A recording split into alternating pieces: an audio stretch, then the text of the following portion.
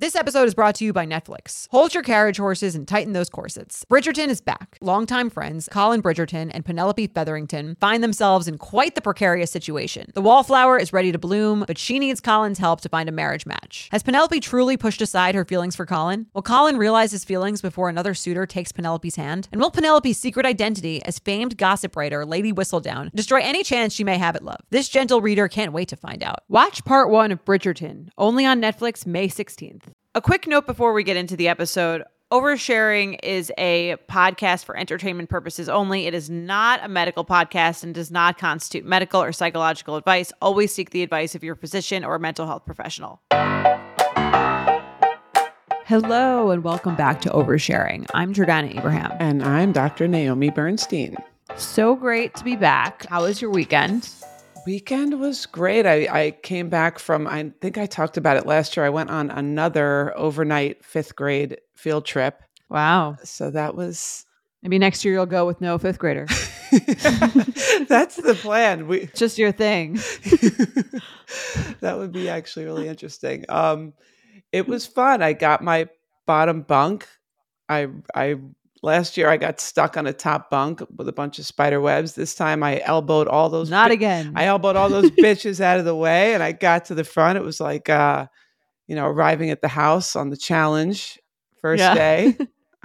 Or a housewife's trip. So it was like a scramble. Yeah. I zoomed in there. I got no, I'm just kidding. Everyone was really cool. It was really, it was nice. I didn't elbow anybody, but I did get my bottom bunk. Nice. I'm happy for you. Yeah, it was cool. It was fun. I got to see the little 5th grade. You know, it's funny because it brought me back to 5th grade. That was like the age when there started to be like a couple of couples and who likes who. So it's just the start of that. For sure. I feel like that's kind of the first age where you get a little insecure. Yes. You know, it sort of like starts to creep up on you that other people might be like kind of cooler than you. Well, it's funny because that's what I noticed is there was definitely like the kids that were involved in all, it's kind of sad actually, but there were the kids that were involved in all the boy-girl stuff. And then there were the kids that were just like, this isn't even my thing. I'm totally uninvolved in this. And the ones that are involved in the boy-girl stuff are the quote unquote popular kids. Right. And then there's like everybody else. So it was interesting to see that. And there's the kids who just like hear the gossip, but they're not involved. Yes. Right. Yes, exactly. So everyone's kind of interested, but there are only a certain number of people that are actually involved. And I do think, unfortunately, that feedback that you get if a boy or a girl is interested in you can, if left unchecked, can kind of become part of your identity. It's probably what you're talking about. Like almost, am I attractive or not to the people that I am looking to attract? And sometimes seeing that start even in 5th grade, I mean, these kids are 10, 11, it becomes kind of part of your identity as who you are, which is, unfortunate. And I wasn't in that. So I was just kind of like, all right, this isn't my thing until I was like probably 27. In 5th grade. And then I was like, okay. I had a memory of like camp, I think, like sleepaway camp when I was like going into 5th or 6th grade. And I remember I like thought maybe I could be in this thing. And I like asked this boy out and he was like, no. And then I just like, I think I like was like, okay, I'm out for like the rest of adolescence. Right. I give up. Right. Same. Yeah. I wrote a note to a boy in 6th or 7th grade that was like, I like you. Do you like me? And he actually wrote me back. And I remember opening up the note and I was like, oh my God, like he wrote me back. And then I opened it and it's like, sorry, I like someone else. Oh, yeah. At least he said sorry. Yeah, he was kind about it. Wherever you are. But yeah, so then it does your loss. It does kind of become part of your identity as like the same way if you're the fastest kid in the class or you're the good at art or you're smart or you get good grades or you sort of absorb this identity based on these tiny little momentary experiences, which is, it's kind of unfortunate, but that's how our mind body works, right? We take an experience, we internalize it and run with it. It's so funny that like until you were really saying that, I never really thought about that. And like those little early, like you said, either wins or like rejections can kind of give you this like long-standing either fear of going for it or I don't know, like you said, like a pride or something that you like kind of Right. pride yourself on. Right. Yeah. And it's unfortunate that it's like at an early age, you can pride yourself on something that's so dependent on other people.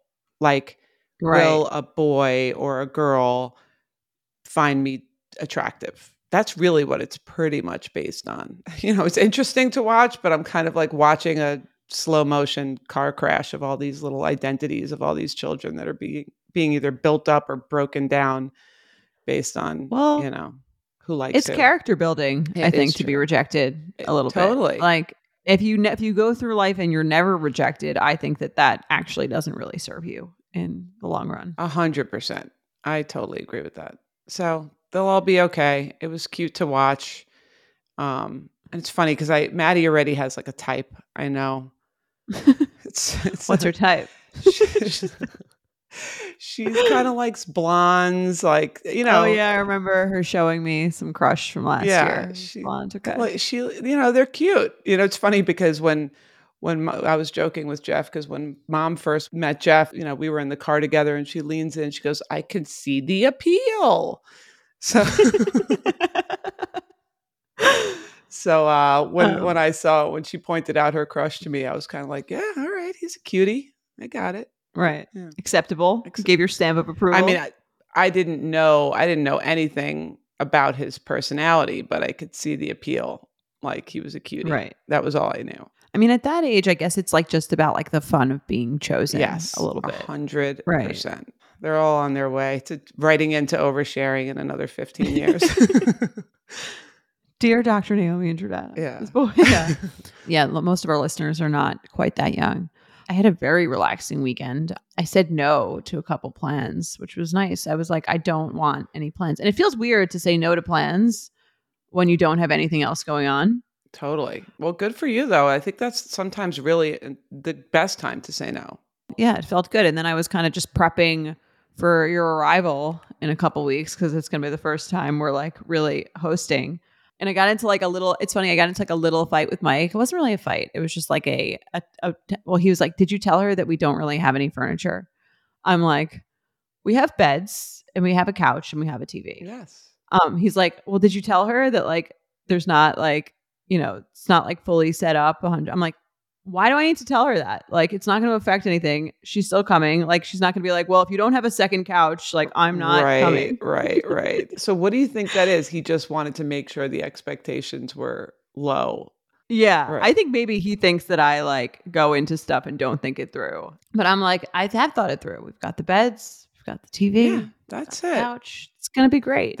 Honestly, we are so low maintenance that it does not matter at all. Except for Lila, who, like I said, needs an actual bed. Request. She requests an actual bed. She requests. She will have her bed. Yes. I'm so excited to have you guys. I'm a little nervous going into like our first. Don't be nervous. I'm so excited. I would honestly, I don't care. I would do whatever. No, I know. You're like the perfect. You guys are like the perfect people to have. We'll be the first guinea pigs, and it's not like our brother John who would leave like a Yelp review. Yeah, but I mean, it's cute that Mike wants things to be right. Well, his family, as I've stated before, is as we get into the holidays, is much more of a thing. His family is very on top of like their hosting game. Oh my God. We have the lowest expectations. Like, I know. Toilet papers, that would be great. That would be great. If it was on the roll, yeah. On the roll, that's like bonus points. I know. What is this, the Buckingham Palace?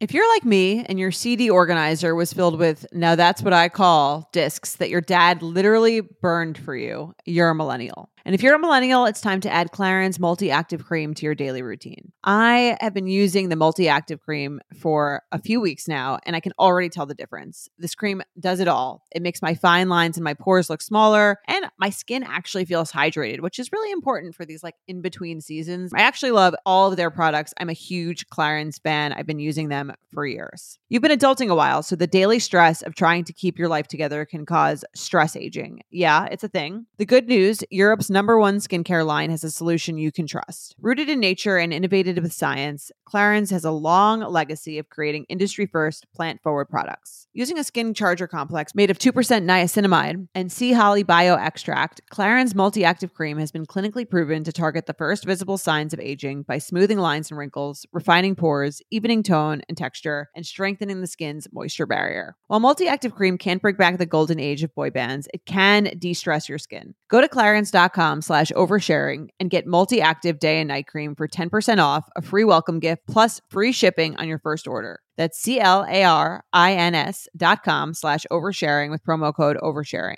clarins.com/oversharing with promo code oversharing. Summer is just around the corner, so it's time to say goodbye to those jackets and sweaters, and hello to shorts and tees. I wanted to update my wardrobe for the long haul without spending a fortune. Luckily, I found Quince. Now I have a lineup of timeless pieces I want that will keep me looking fresh year after year. I got the most beautiful silk skirt from Quince. I am so excited to wear it. It fits amazing. It is so well priced for the high quality it is. It looks so expensive, but it's actually quite affordable. Quince has amazing items like premium European linen dresses, blouses, and shorts from $30, washable silk tops, timeless 14-karat gold jewelry, and so much more. The best part, all Quince items are priced 50 to 80% less than similar brands. Quince cuts out the cost of the middleman by partnering directly with top factories and passes that savings on to us. And Quince only works with factories that use safe, ethical, and responsible manufacturing practices and premium fabrics and finishes, so you can feel good about what you're wearing on every level. Get warm weather ready with Quince. Go to quince.com/oversharing for free shipping on your order and 365-day returns.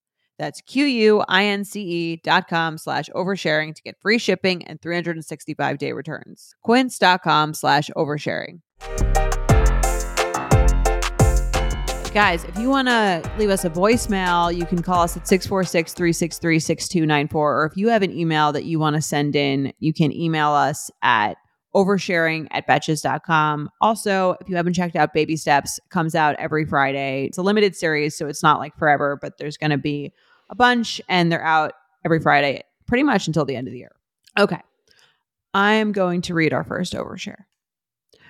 Hi, Jordana and Dr. Naomi. I'm so thankful for you guys and your podcast. Your voices and advice provide a huge comfort for me weekly. I'll just get right into it. My best friend/roommate asked if I could send her some pictures, and I was preoccupied, so I just handed her my phone thinking nothing of it. When we got home, she was super pissed off, and turns out she had gone through my text with my other friend where I was harshly venting about her because I was upset and didn't want to take my anger out on her. My roommate is pretty naive due to the fact that this is her first time moving out of her parents at the age of 29, avoidant, insecure, and scared of confrontation. She made it clear right away what she saw, and she is now understandably very hurt. I feel violated that she went through my phone, but also stuck because I feel I have no right to feel that way because of what she saw. It's been about a week, and she is not talking to me or letting me apologize, which makes for an awkward living situation.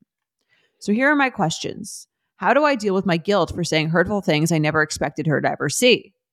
How do I navigate the living situation and communication about whether or not we need to break the lease? I pay 2/3 of the rent and live in an area I do not wish to live in because originally it was convenient for her and she can't afford to live on her own. I do not wish to continue this for someone who dislikes me at the moment, and I truly don't know if she will be able to get over this.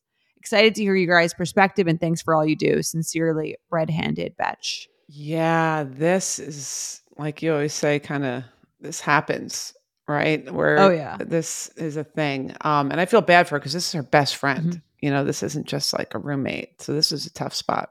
Yeah, I've seen this situation more maybe because of you up on like dating. You know, I saw texts that I didn't want to see about him speaking to another girl or something like that. But this also happens all the time with friends, I think, too. Someone, you know, you send a screenshot to the person you were right. Oops, wrong text. Talking to. Right. That's like the classic meme of like you send the screenshot to the person that you screenshotted. So I think this can happen a lot. In this case, it's closer to, I think, what we see with dating a lot because someone's going through someone's phone. And I'm sure you see this a lot with like couples or something. There's like that thing of like the person did something kind of sneaky and shady by looking at my phone, but now they've seen the thing, and who's at fault here? Yes. This is probably in some ways easier said than done. But I think when things like this happen, it can kind of be a blessing in disguise because it forces you to have the conversation that you probably never would have had,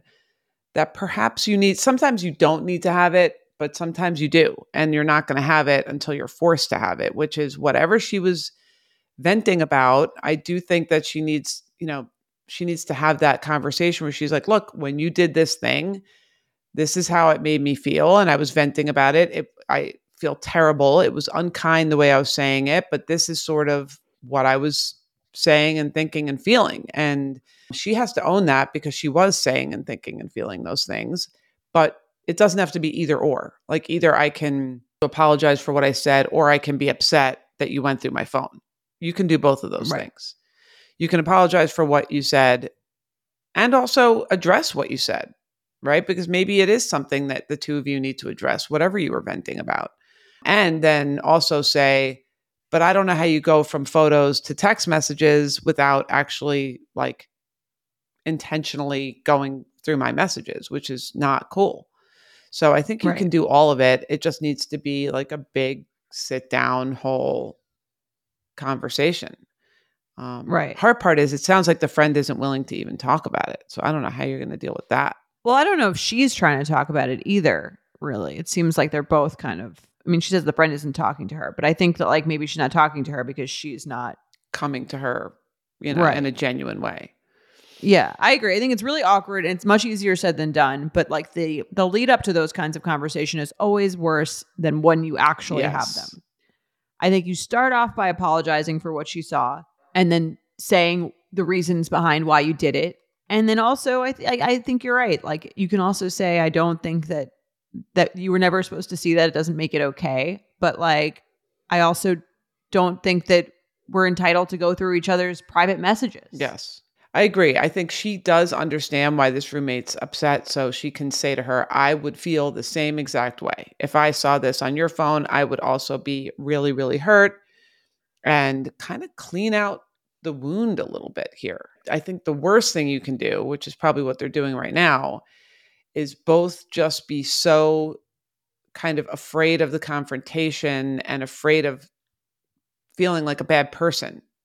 So when you're afraid that you've done something that makes you look bad or that makes you feel bad, there is this tendency to kind of like go to the opposite extreme and just like defend and focus on what the other person did that was so bad to make yourself feel better. And then that's where it can become like friendship destroying.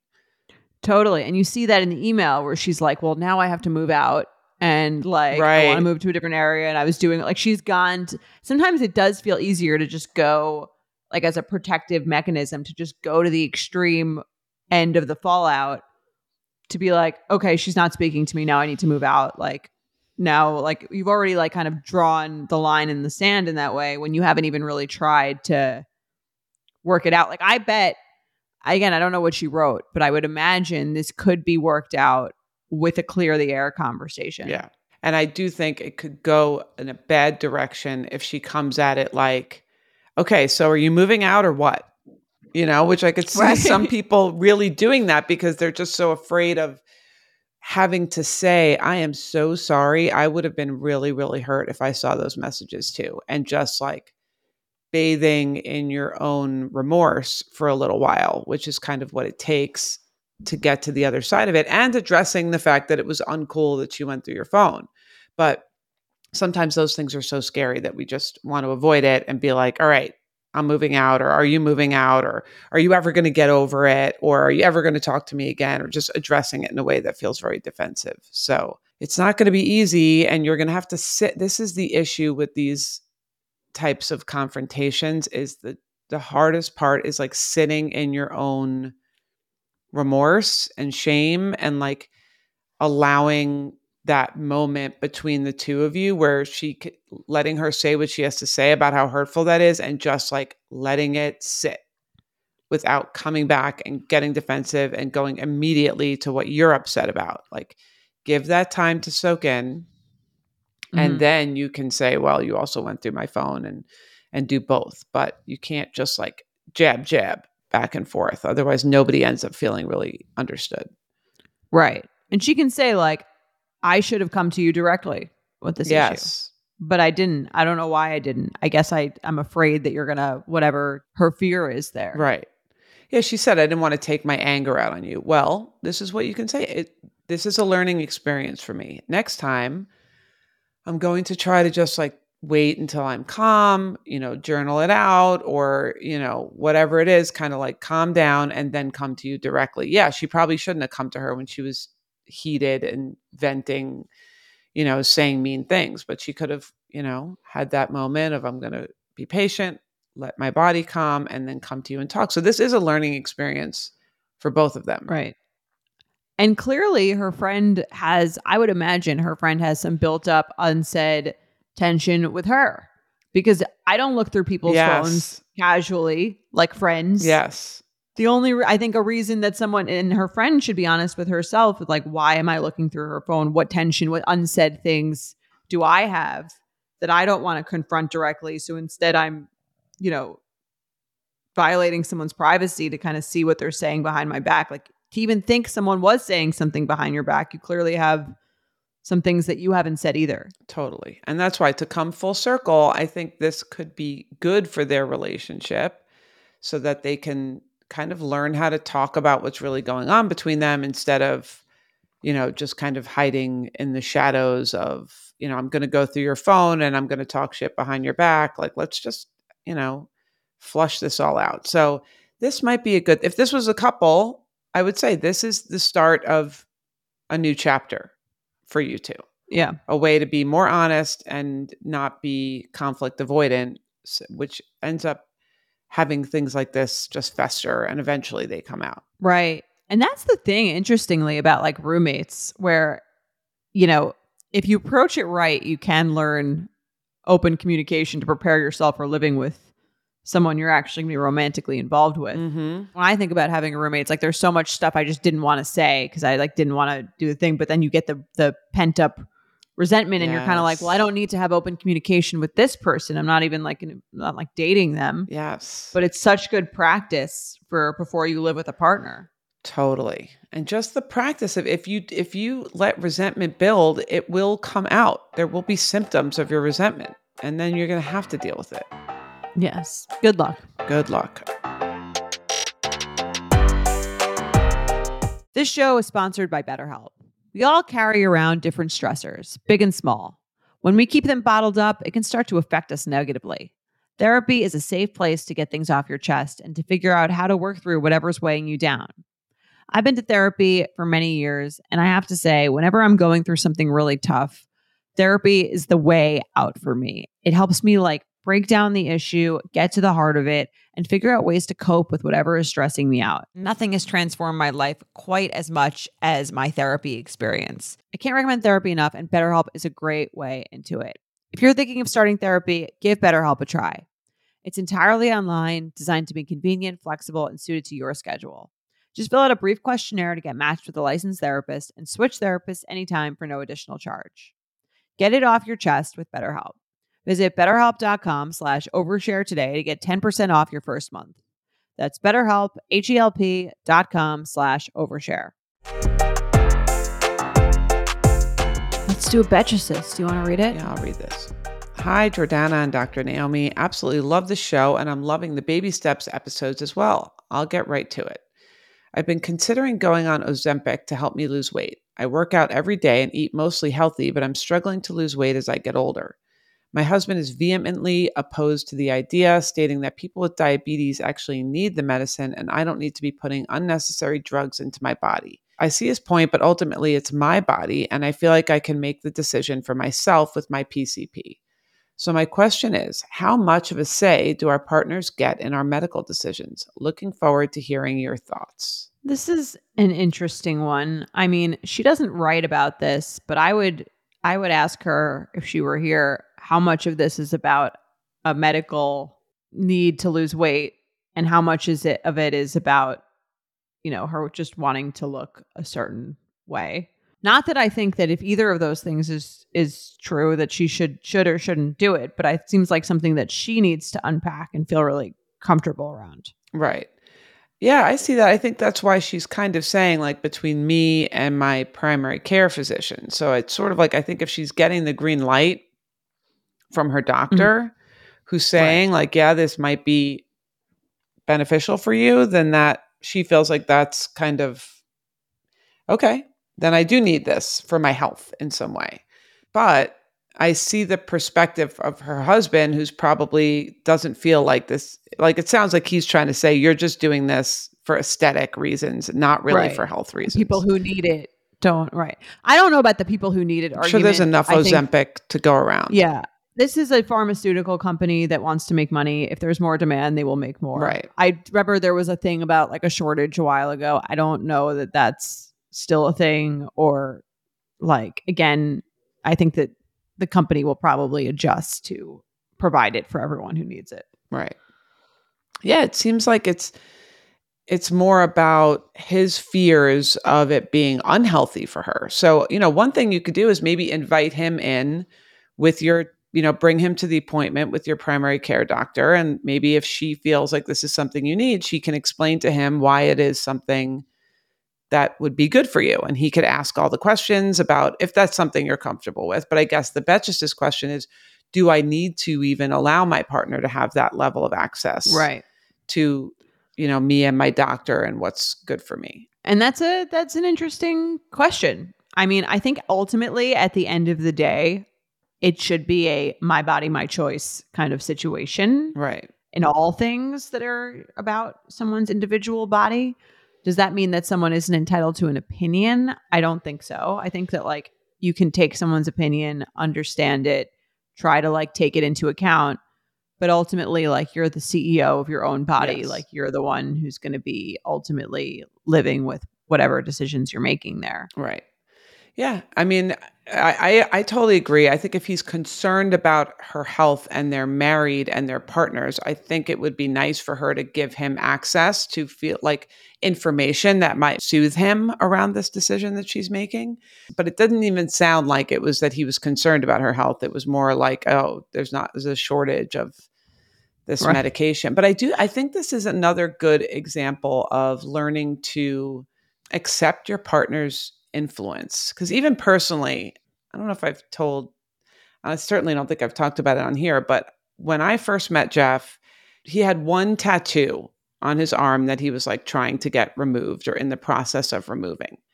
Mhm. And through the course of the time that we've been together, he's gone the opposite direction. And now he has like two full sleeve tattoos. And when he first went and he got like a half sleeve at first, and I was really upset.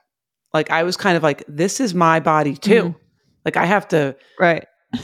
I have to look I at it. have to look at this. Like, and I wasn't into it and I didn't like it. And I was like very rejecting of this thing that was like he was doing to his body that was sort of his choice to do. And now, however many years later, I embrace it and I like it and I get it because like I think I get him more and like I understand that's kind of like his artistic expression and that's his like passion and that's, something that's meaningful to him. So I think somehow and it's not exactly related, but I think it can be related in like if your partner can understand why this is important to you, can understand what is going on behind it, how you think about it every day, how this affects you, what you're hoping to get out of it. I think it can open up a deeper conversation of trying to understand one another instead of trying to kind of be like, well, I'm not the type of person who takes a medication to lose weight, or I'm not the type of person who needs to, you know, draw permanently on my body in order to feel whatever artistic, just kind of saying like, Right. okay, tell me why this is important to you so I can more have a better understanding of you. And maybe in loving you, I can accept that influence a little bit more, which I think is a big part of growing together as a couple is not trying to change the person to make them more like you, but kind of accepting their influence Right. on you. I definitely had a similar situation too. That's a good example that you gave. And like when I was with Mike and I was getting Botox, he was like very against it. Right. He like was like didn't want me to like look like a real housewife and like thought it would, he didn't like that look and he didn't want, and I'm like, and I remember it was kind of like a fight of like, respect your opinion. Like, I'm not going to overdo it. You have to trust me. Right. That I like know what I'm doing with my body and my face. Yes. I mean, that's the kind of thing where it's like, would he prefer if I didn't ever get it? Yeah. Do I take that into account when I'm doing it? Do I think about how much I'm doing and how often I'm doing it? Right. Yeah, maybe that's a good influence in that way. But ultimately, I think that that fight was resolved in the same way. Like, it is my body, and like that's not medically necessary. Right. Like, totally. The tattoos aren't medically necessary. So I think the medical necessary thing is like not really what it's about. And I would ask him, because when you give two reasons, I usually think neither of them are true. Right. So I would ask him, like, what is it about this drug that he fears? Is he upset that I like have this, that I have this insecurity that I'm, always trying to lose weight? Is that something that bothers him? Is it something he prefers the way I look now, or he's worried about that? Or maybe it is really the side effects of that or something down the line. He doesn't know what it's going to look like. I think that, like you said, an honest conversation about it. And if it is a little bit about the way you look, I think if she brought some vulnerability to that conversation of, yeah, part of it is like, I don't like being this weight. It's not comfortable for me. I prefer to look thinner. I feel more attractive when I'm thinner. That's okay. Mm-hmm. Yep. Like that's an okay thing to do. And like and you can say, I've weighed the risks of this. I know there are potential side effects. Like, I've taken all of that information into account and I've decided I still want this. Yeah. Yeah. I do think this is more of a get to know you conversation, and kind of really being able to take a look inside each other's heads and hearts and find out what their fears are, what their, concerns are, what makes them feel good. And, she might need to give him a little bit more of a clue into how her weight affects her mental health or what she's trying to do with this. So all these conflicts are like the wedding conflicts, where it's kind of like, okay, this is just a symptom. We have to figure out what this is a good way to get underneath the hood and really get to know each other and what's important to each other. Right. I mean, it's kind of nicer this way than he's like, yeah, get on Ozempic as soon as possible. Right. And get a boob job while you're there. Right. Right. Like, it's like, it does feel nicer when the person is trying to get you to stay the same, change yourself. Yes. Like, that does feel somehow more comforting. Right. Than the other way. Totally. I get that. But you have to kind of allow yourself to grow with your partner instead of forcing them into your, path that you've decided about the partner. That's why when people are choosing a partner and they're sort of like, well, what if in 20 years, this, that, and I'm like, in 20 years, who knows? They might decide they want to move to, Antarctica and explore the penguin population. You have to kind of let your partner live their life and just be there. All right. Well, good luck. Yeah. I think you guys are going to be closer after both of these, first and second emails. I think this is an opportunity to get closer together if you do it the right way. Agreed. I think people really just want to be heard and like feel like what they're saying to you, especially if they're your romantic partner. They want to feel like you care about their input. Yes. And you've considered it. Yes. So, agree. Even if, again, ultimately, I think we're both in agreement that, yes, if you you were talking about a year ago, growing your hair out to be all gray. Right. I can imagine, Jeff might be like, I don't know if that's a look that I'm so into. Yes, totally. I mean, we've been together. It's coming up on 15 years married, 17 years together. There's stuff that we've changed over the course of time. And that's part of what you have to learn to figure out together, is like how to accept each other and embrace each other. So yeah, you can give your input, but if it's important enough to the other person, then they have the right to do what they want with their own body. Spring is the best time for us to start a new workout routine. It's our yearly collective warm-up. Peloton is here for everyone's yearly warm-up. This is the best time to get into a good rhythm, tap into your power, and get ready for summer. I take their yoga classes at least twice a week. I also love their core classes. I love that I can take it anywhere I go. If I'm traveling, I can always do a class. You can filter the classes by ones that don't need any equipment. I'm looking to get healthy. I'm looking to feel good. And Peloton just makes it so easy. Peloton accommodates your schedule with a variety of class lengths to choose from. Even if you only have 5 minutes, Peloton has classes for you, giving you the flexibility you need to move your body. Peloton has a range of class types fit for every goal and mood. If you can't run, take a walking class. If you want to level up, go to their Pilates or HIIT workouts. Or try yoga if you just need to ground yourself. Move at your own pace. Peloton makes the process easier with personalized recommendations and guided programs that take the guesswork out of working out, so you can jump right in, keeping your fitness journey fresh every day. Peloton has everything you need to get where you're going. Whether you prefer to run outdoors, row, or ride at home, or strength train at the gym, Peloton has something for you. Get a head start on summer with Peloton at onepeloton.com. We've all been there. You have a question about your credit card, you call the number for help and can't get a hold of anyone. If only you had a Discover card. With 24/7 US-based live customer service from Discover, everyone has the option to talk to a real person anytime, day or night. Yep, you heard that right, a real person. Get the customer service you deserve with Discover. Limitations apply. See terms at discover.com/creditcard. Well, let's do some intentions. Hi, ladies. I'm looking for a mantra or a guide for positive self-talk as I progress through my career. I'm a 36-year-old woman working in healthcare. Since graduating with my PhD about 4 years ago, I have a lot of learning experiences and opportunities for growth. I'm not someone who sailed through school and have many failures before getting to where I am now. In order to continue growing and advancing in my profession, I decided to take a big test this spring. I've started studying and I'm tapping all of my resources for guidance, including peers who have taken and passed this test before.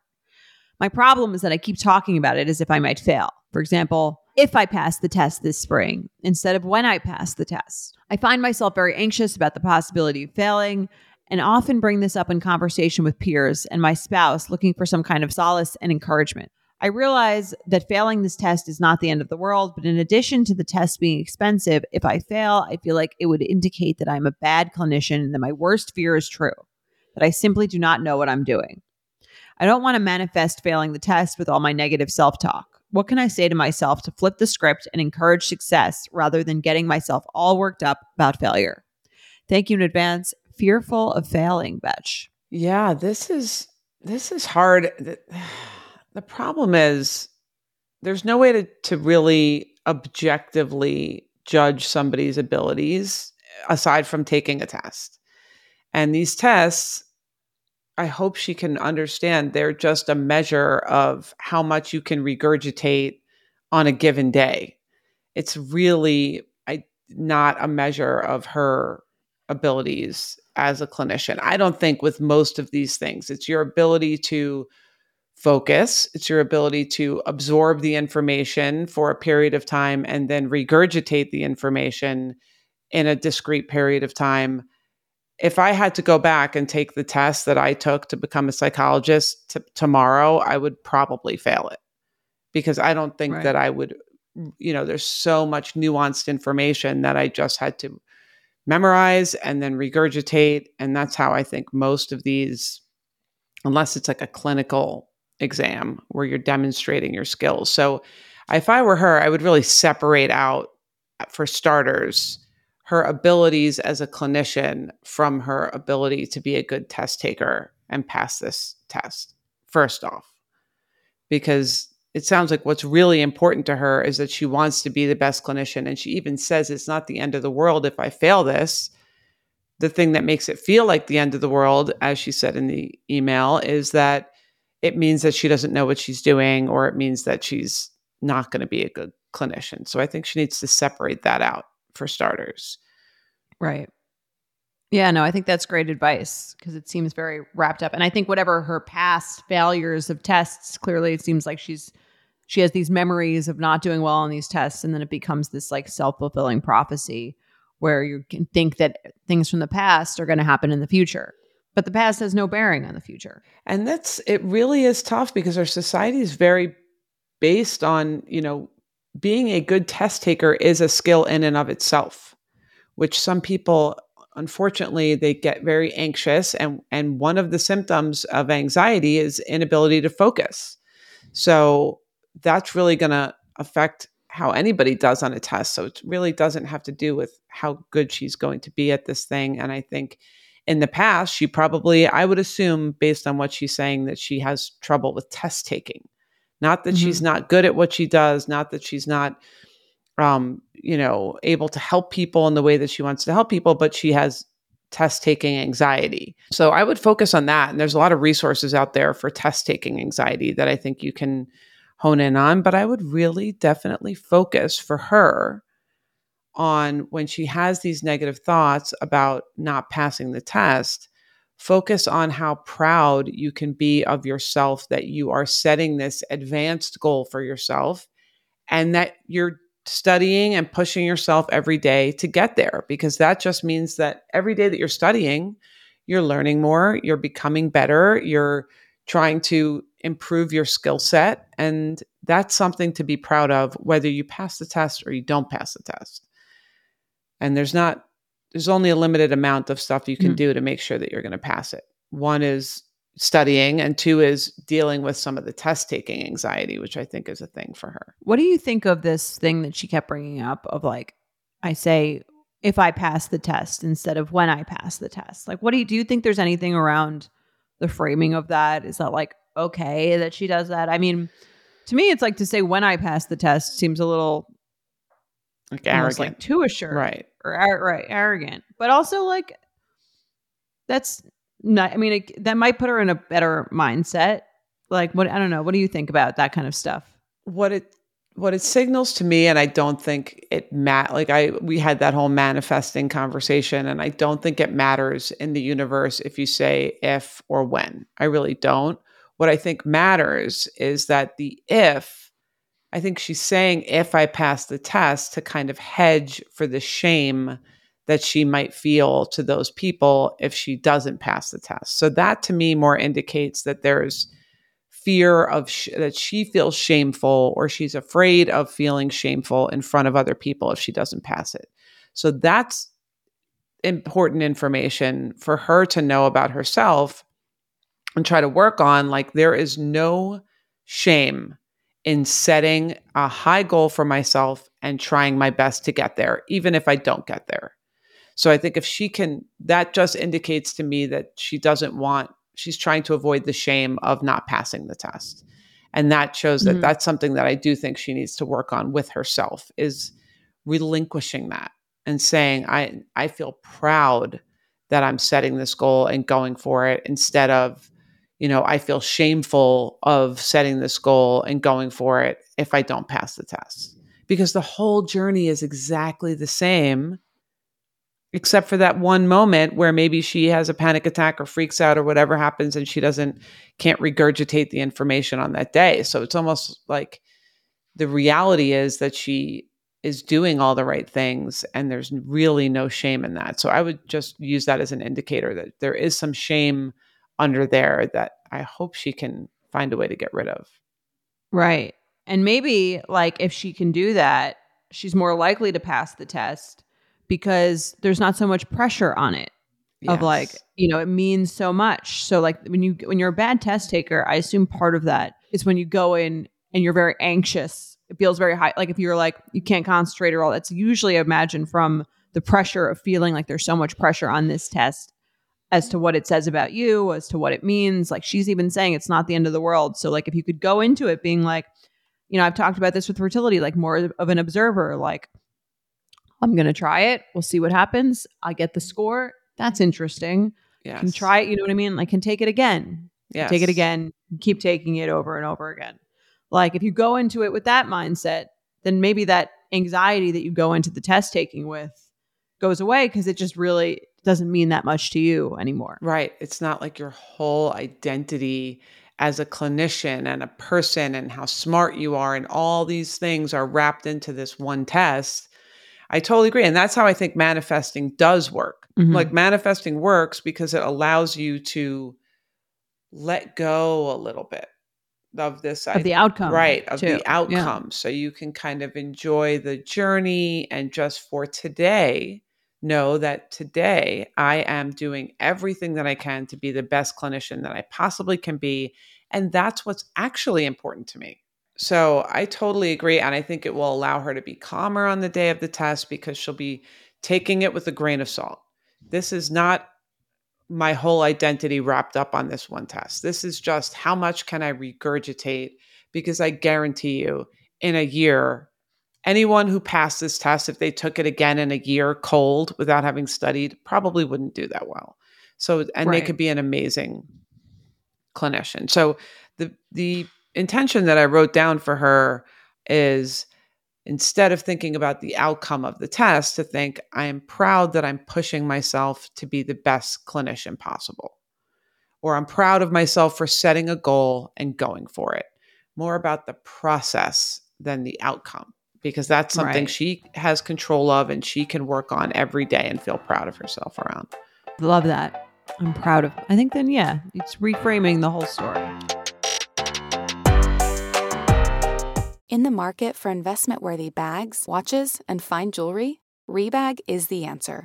Rebag is a luxury resale platform where each piece is carefully inspected by experts to ensure quality and authenticity. Use Rebag to buy and sell finds from the world's top brands, including Louis Vuitton, Chanel, and Cartier. Head to Rebag.com to get 5% off your first purchase with code REBAGNEW. Shop today at Rebag.com. That's REBAG.com. And use promo code REBAGNEW for 5% off your first purchase. Do some triggers. Dear Jordana and Dr. Naomi, thank you so much for this amazing podcast. I have a triggered scenario for you. When my boyfriend and I started dating, his mom made frequent comments about how much I ate. For example, she said, oink, oink, when I ate a piece of cake at their house. That part is insane. Insane. That's like what like a 10-year-old brother says to his like 8-year-old sister. It's ridiculous. It's so mean. She said it's, quote, great that I have a, quote, healthy appetite, unlike girls he's dated in the past. And she said, quote, I don't know how you could eat that whole thing when I ate a sandwich at their house that I thought was a very normal size. My boyfriend and I both talked to her on separate occasions about how these comments make me feel self-conscious, and I would prefer for her not to comment on how much I'm eating. After 4 or 5 of these conversations, she finally stopped commenting directly on how much I'm eating. However, she has replaced the comments she used to make with new comments about meal size and appetite. After every single meal we eat together, regardless of what it is or how big it is, she makes several comments about how the meal is huge, she's so full, we'll all have to exercise later to make up for it, etc. After we had lunch with her recently, she asked me if I was going to have dinner that night or just skip it because lunch was so big. I didn't think it was that big. I think it's completely fine and normal to comment on being full after a big meal, but what bothers me is how frequently she makes these comments even after she eats nothing but a side salad as her entree at dinner, and the fact that I know she's forcing herself to refrain from explicitly commenting on how much I'm eating, which makes her general comments about how we all just ate a huge meal feel like she's still trying to find a way to say that I'm eating a lot. Am I right to be triggered by this? Thanks for all you do. A bitch who just wants to enjoy her food. The boyfriend's mom clearly has a lot of issues around food. This is a her issue. I mean, I think that it's extremely triggering. The oink oink thing to me is like crazy. Crazy. And like, that's extremely triggering. I don't even think of myself as someone who has food related issues, but if someone did that to me, I think I would like be very, very upset. Crazy. Yeah. I totally agree. And that comment specifically is very triggering. And all the comments are triggering, but sometimes, and you always say this, where it's like, it can help it feel less triggering because to me, it's so obvious that she has an issue around food that you can almost like feel bad for her. That like, this is all she can think about like before, during, and after a meal. And maybe that might make it feel a little bit less triggering. And almost if you can just expect it. Like I say to people all the time, the sky is blue and your mother-in-law is going to comment about something about the meal. Like if you can just expect that it's going to come, you know it's going to come. This is part of her, whatever she has to work through. You just happen to be there for it. That might make it feel a little bit better. Like if it was anyone sitting there, she would be making the same comment.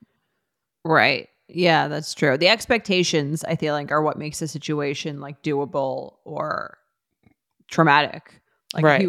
if if someone I didn't expect, if it was a random person who did the oink oink comment, that would probably be like way worse. But this person has like this almost like their own disorder where they can't help but do that because they're so enslaved to their own body issues. Right. Like I agree. If you can say like, how isn't it like so sad that someone like can't just enjoy a meal and they have to make it about how much everyone's eating and think about it, and they're thinking about it all the time, Yes, all day long. yes. Like that is kind of like depressing. Yeah, for her. Yeah, and as I'm hearing you describe it, I actually feel bad for the boyfriend's mother, because just the idea that when she finishes a meal, she's thinking about skipping the next one to make up for this one or exercising. It's just really very obvious that there's something that it just sounds like she's really a prisoner to, an eating disorder of some sort, and bringing you into it doesn't feel good, and is definitely, I can see some of these comments being triggering. But I think if you can just be like,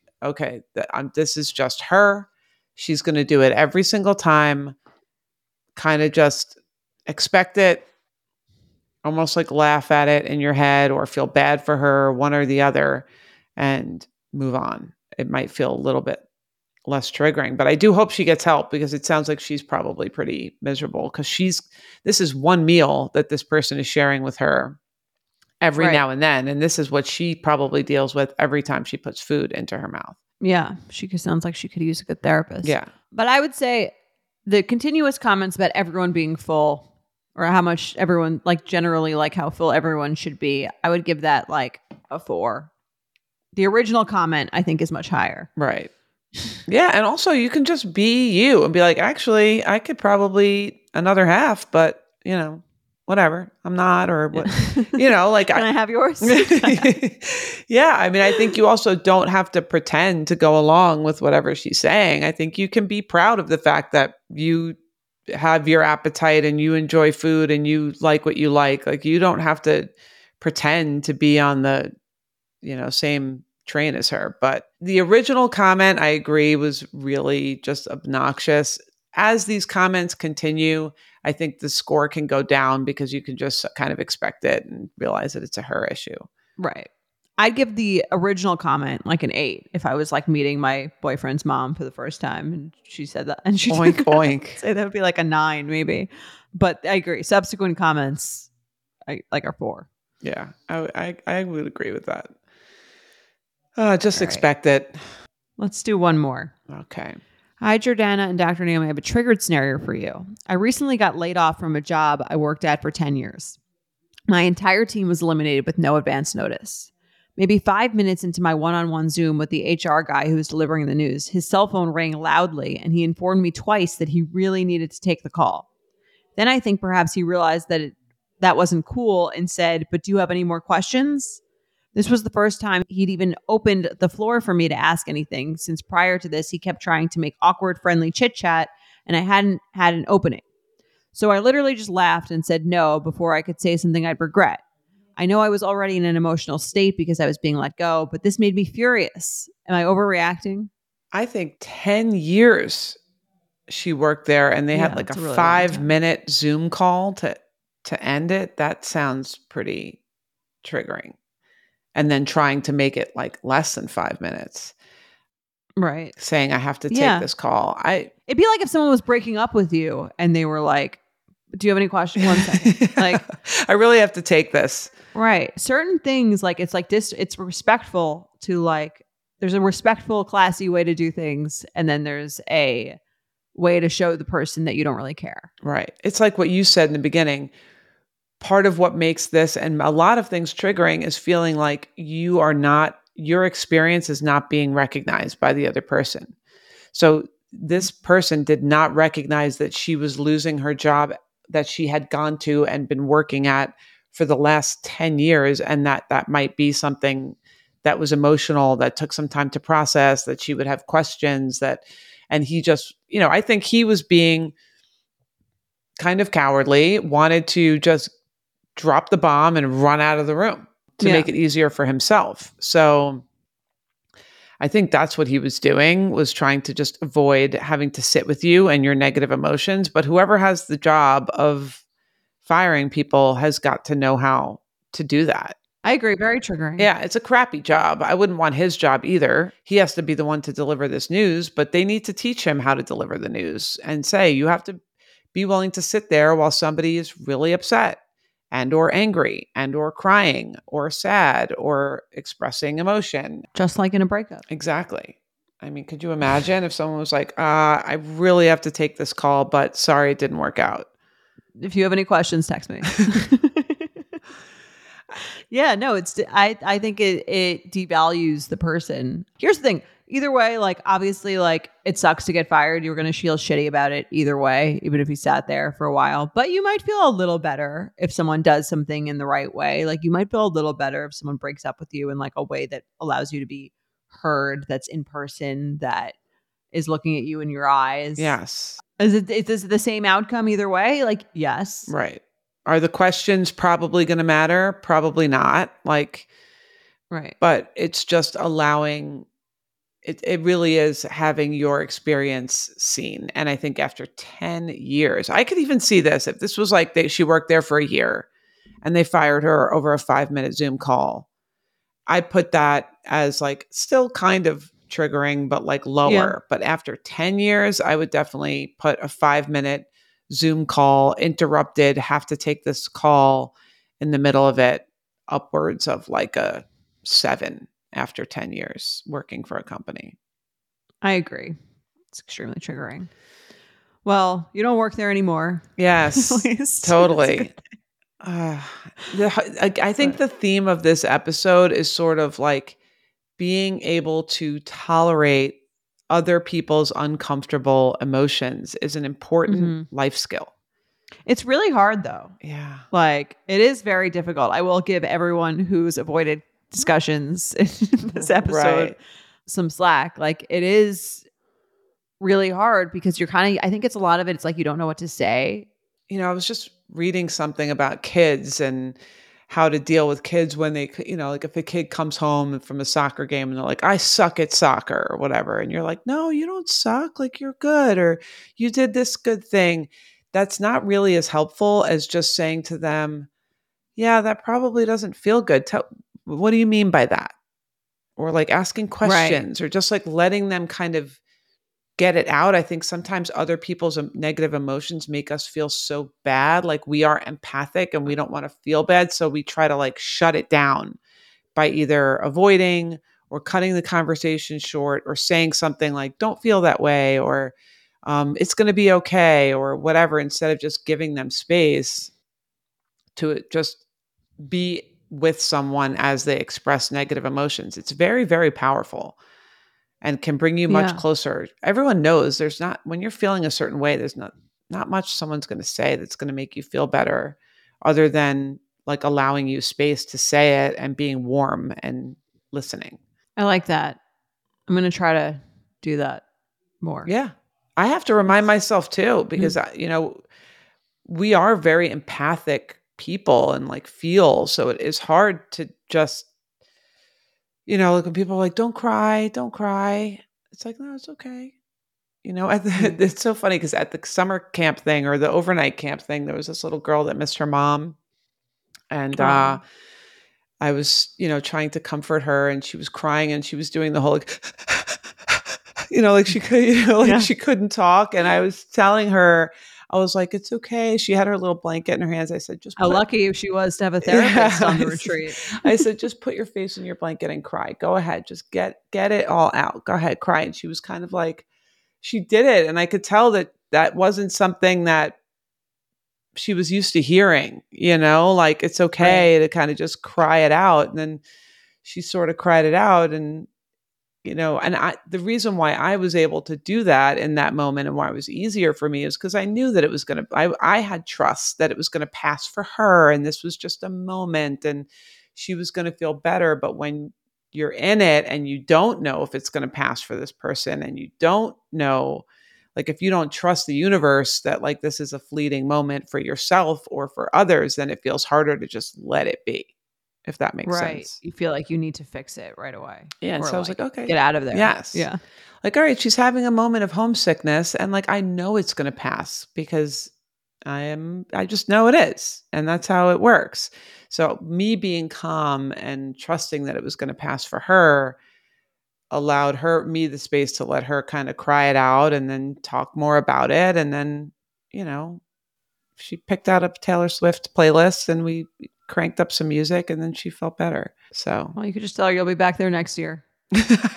no, I'm not going back. That. I am not going back next year.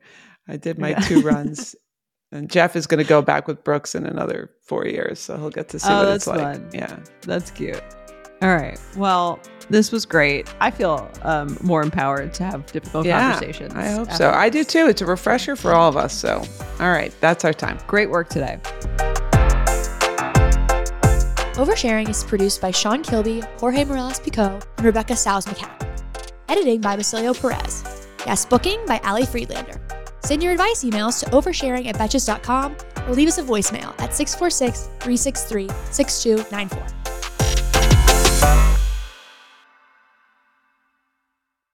Thank you to our sponsor, First Response. A lot of us test more than once. That's why First Response created the Triple Check Pregnancy Test Kit, which includes 3 different tests all in one box. The kit includes the Early Results Pregnancy Test, 1 digital pregnancy test, plus 1 rapid result pregnancy test that gives you fast results in just 1 minute on the day of your missed period or any day thereafter. Each test in the kit offers a different way to learn your results, so when the time comes, you feel as confident as possible. All First Response pregnancy test products are available for purchase at all major retailers in-store and online. Be sure to pick one up today. Betches.